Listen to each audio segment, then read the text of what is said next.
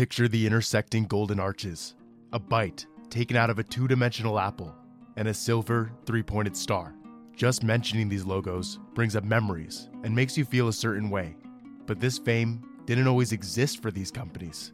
They started from nothing and were gradually built into icons. On this podcast, we'll deep dive into the creation and branding of the small businesses we here at Alebrije work with in an effort to understand how successful brands are built from the ground up. What started as only a dream could turn into a legacy.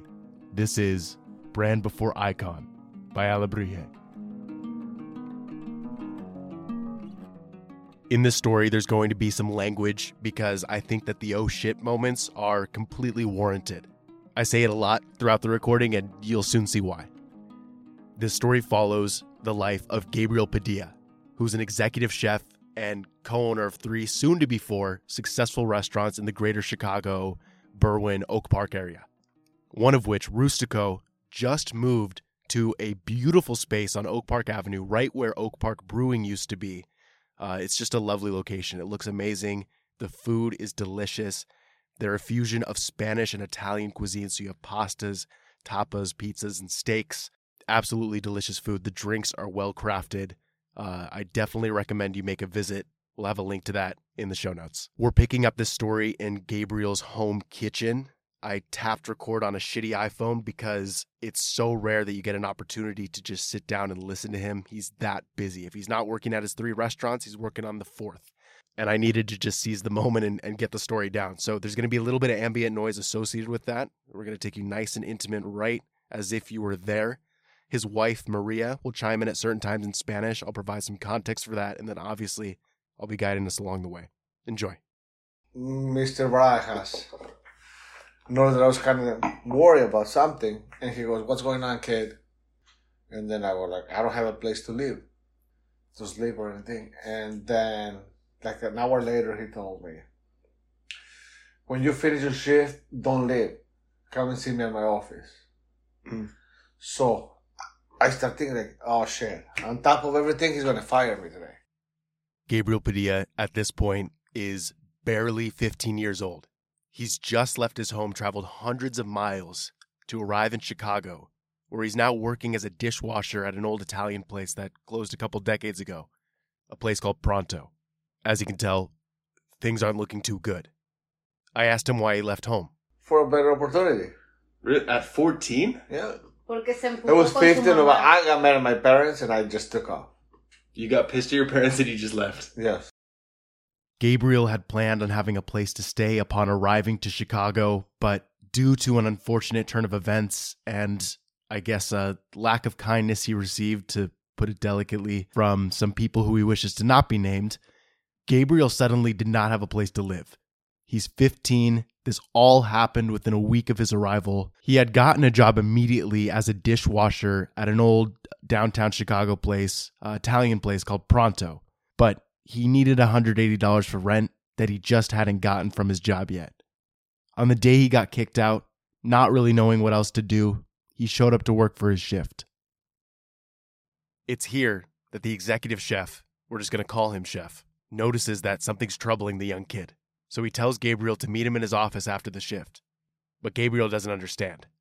He's really nervous.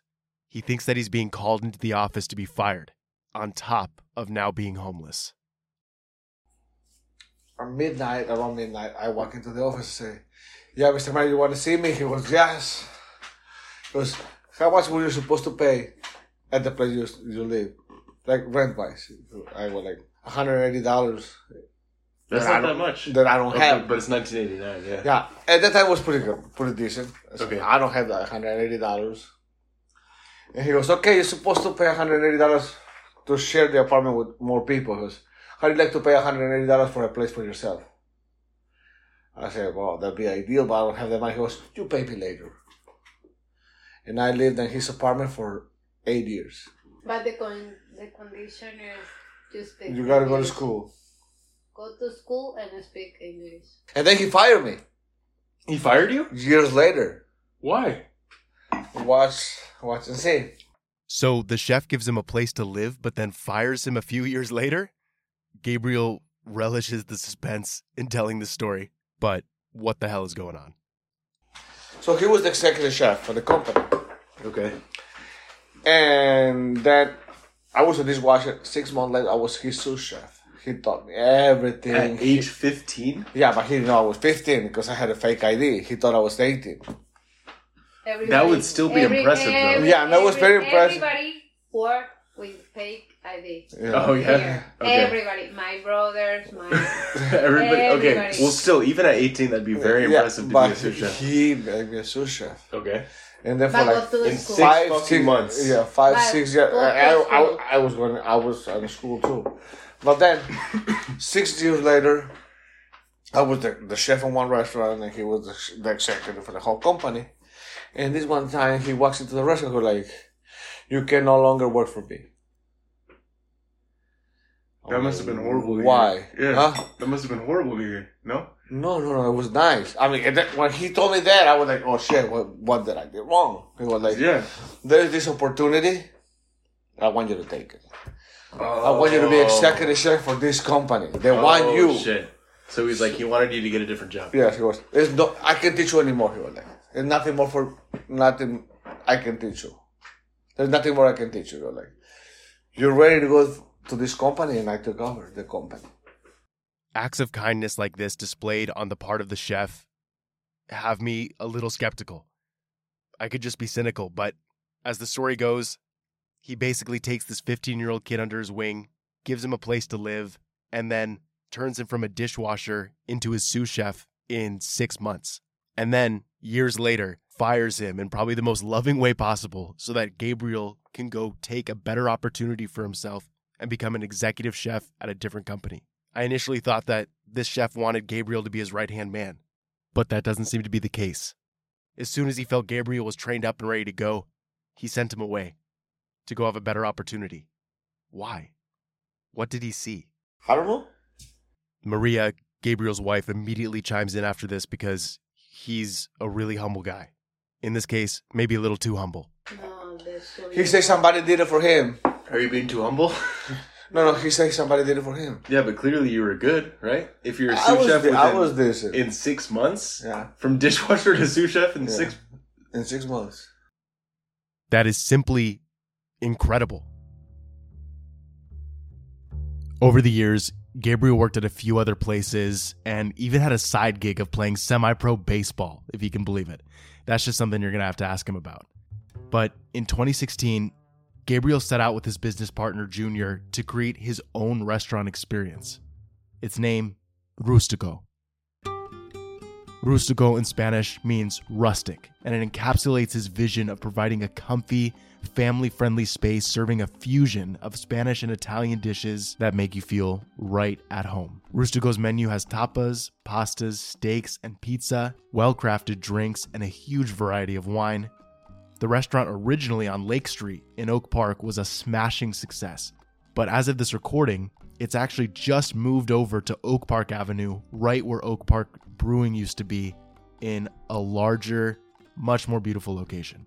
That's not all he was up to, though. After Rustico, Gabriel played a big part in designing the menu for and co-owning and co-opening 2 more community staples, this time in Berwyn, La Para and La Margarita. Excuse my pronunciation. He hasn't stopped there, though.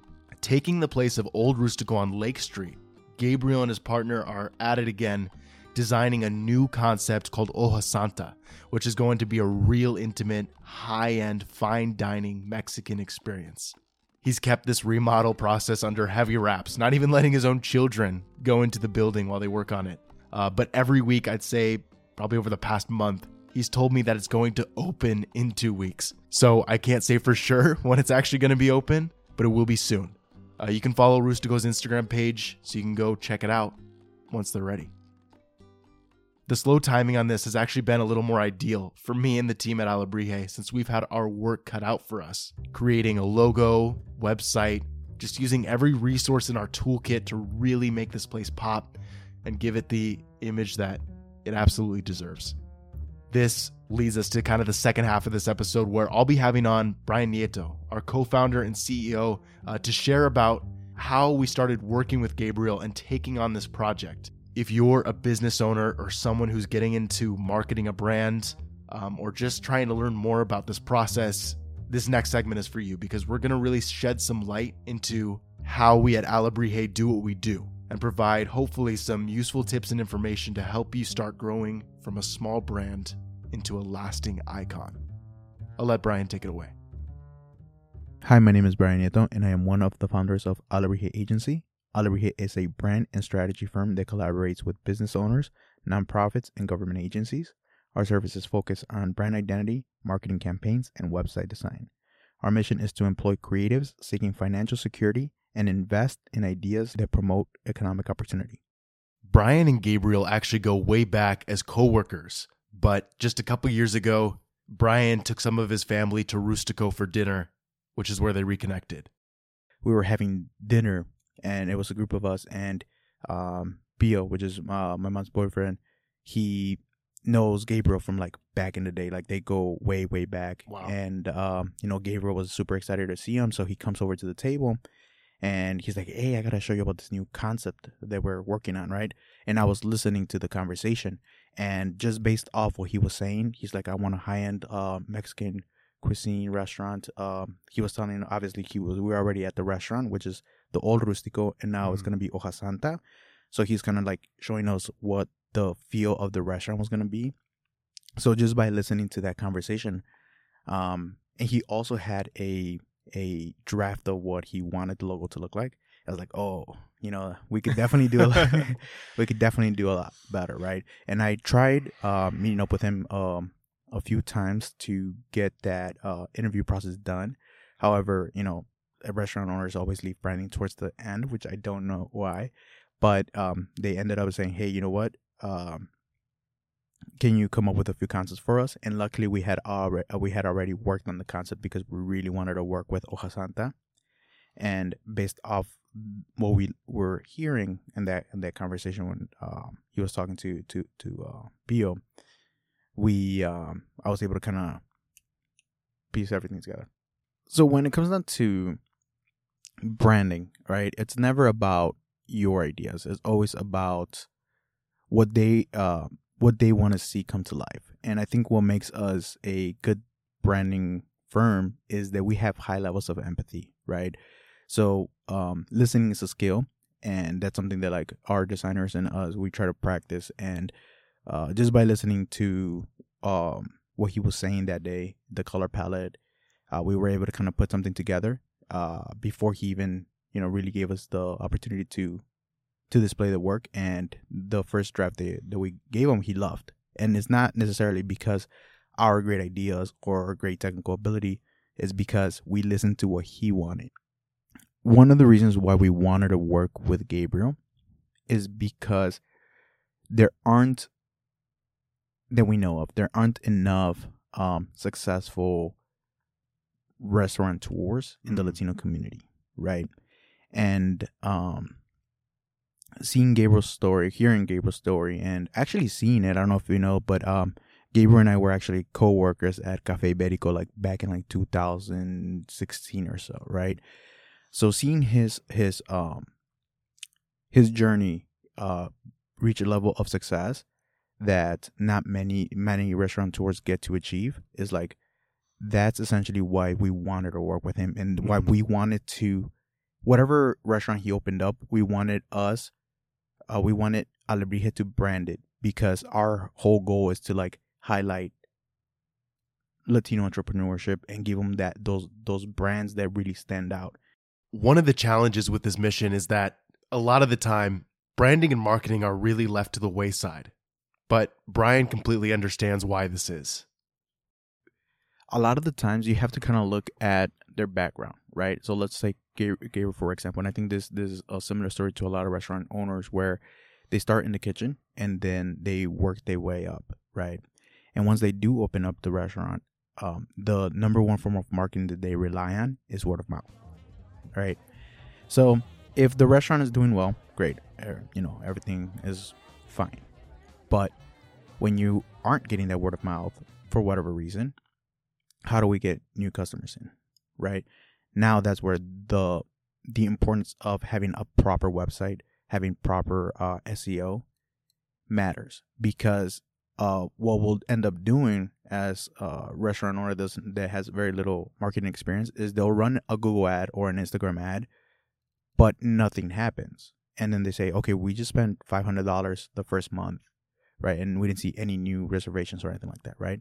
So then you have to answer like, why, right? And this is because the proper channels aren't set up appropriately. Meaning, when you're running the Google ads, it's going to go to where? Your website. And if your website doesn't have nice pictures or, proper information, people eat with their eyes first.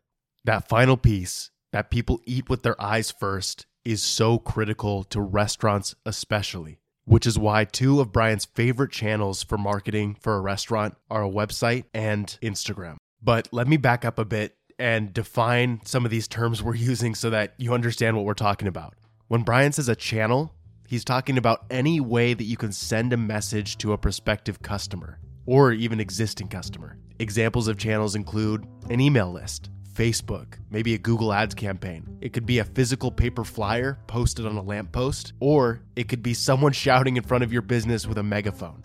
Any way that you are sending a message to your customer and the medium that you are using to do that, that's a channel. So in the example that Brian just laid out, many restaurants will have some sort of website, but it's not optimized in a way that it can really be an effective tool at helping make the restaurant money by generating traffic and getting people in seats. There's a few mistakes you might be making. One, it's possible your website just doesn't look good. In today's day and age, with so much online competition, your website can stand out just by having a good look, which is where professional designers like Brian come in. But that's not everything. A second thing is what we call information hierarchy, which is where you want the most relevant information to be front and center to the page and go down the page in decreasing order of importance. This principle leads into the third mistake. Your website landing page or the front page, the first thing people see, might not have a clear call to action. This is just a fancy term for something you want the customer to do. In most cases for a restaurant, the call to action is simply to make a reservation. For others, it's to join a mailing list so you can entice your customers by sending specials and news right to their inbox. If you do have a call to action like this, something you want them to do, it needs to be front and center on the page. To make a reservation should be the easiest thing for your customer to do in the least clicks possible. The last thing, and this is where Brian talks about SEO, that stands for search engine optimization. Simply put, that is basically a term that describes how attractive your website is to the search engine your customers are using. So in the case of Google search, for example, Google will rank your site after a customer's Google search based off how many keywords it has that relates to the customer's search, how easy it is to load, how much quality content it has, and if it's easy for a user to navigate, like how long they spend on the page, all that. Google takes a lot of this into account and ranks your website based off how well you do on these metrics.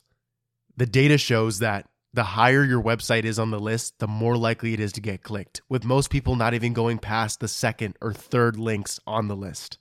So to better optimize your website, you want to first find out what keywords people are using to find a restaurant like yours, and then you want to make sure your website contains those keywords.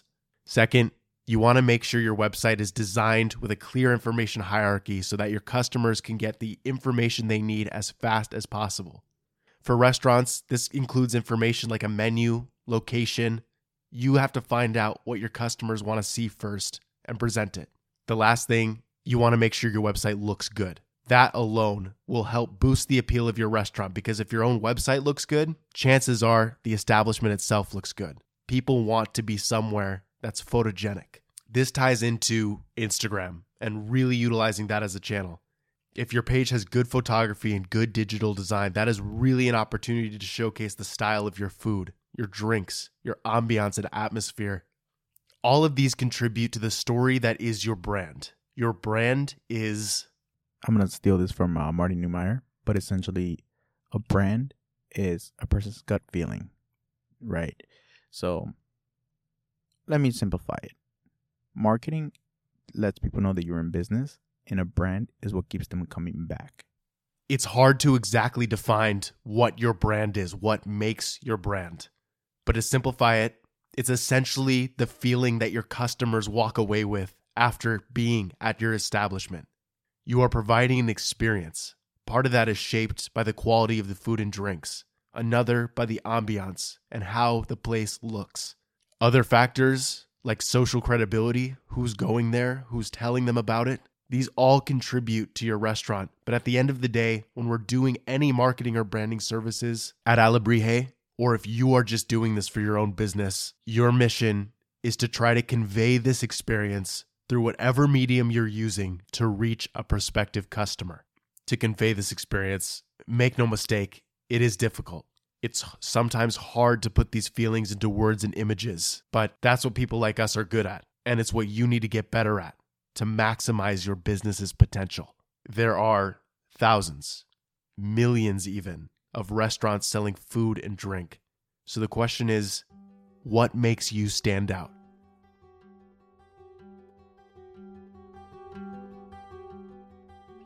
That's it for today.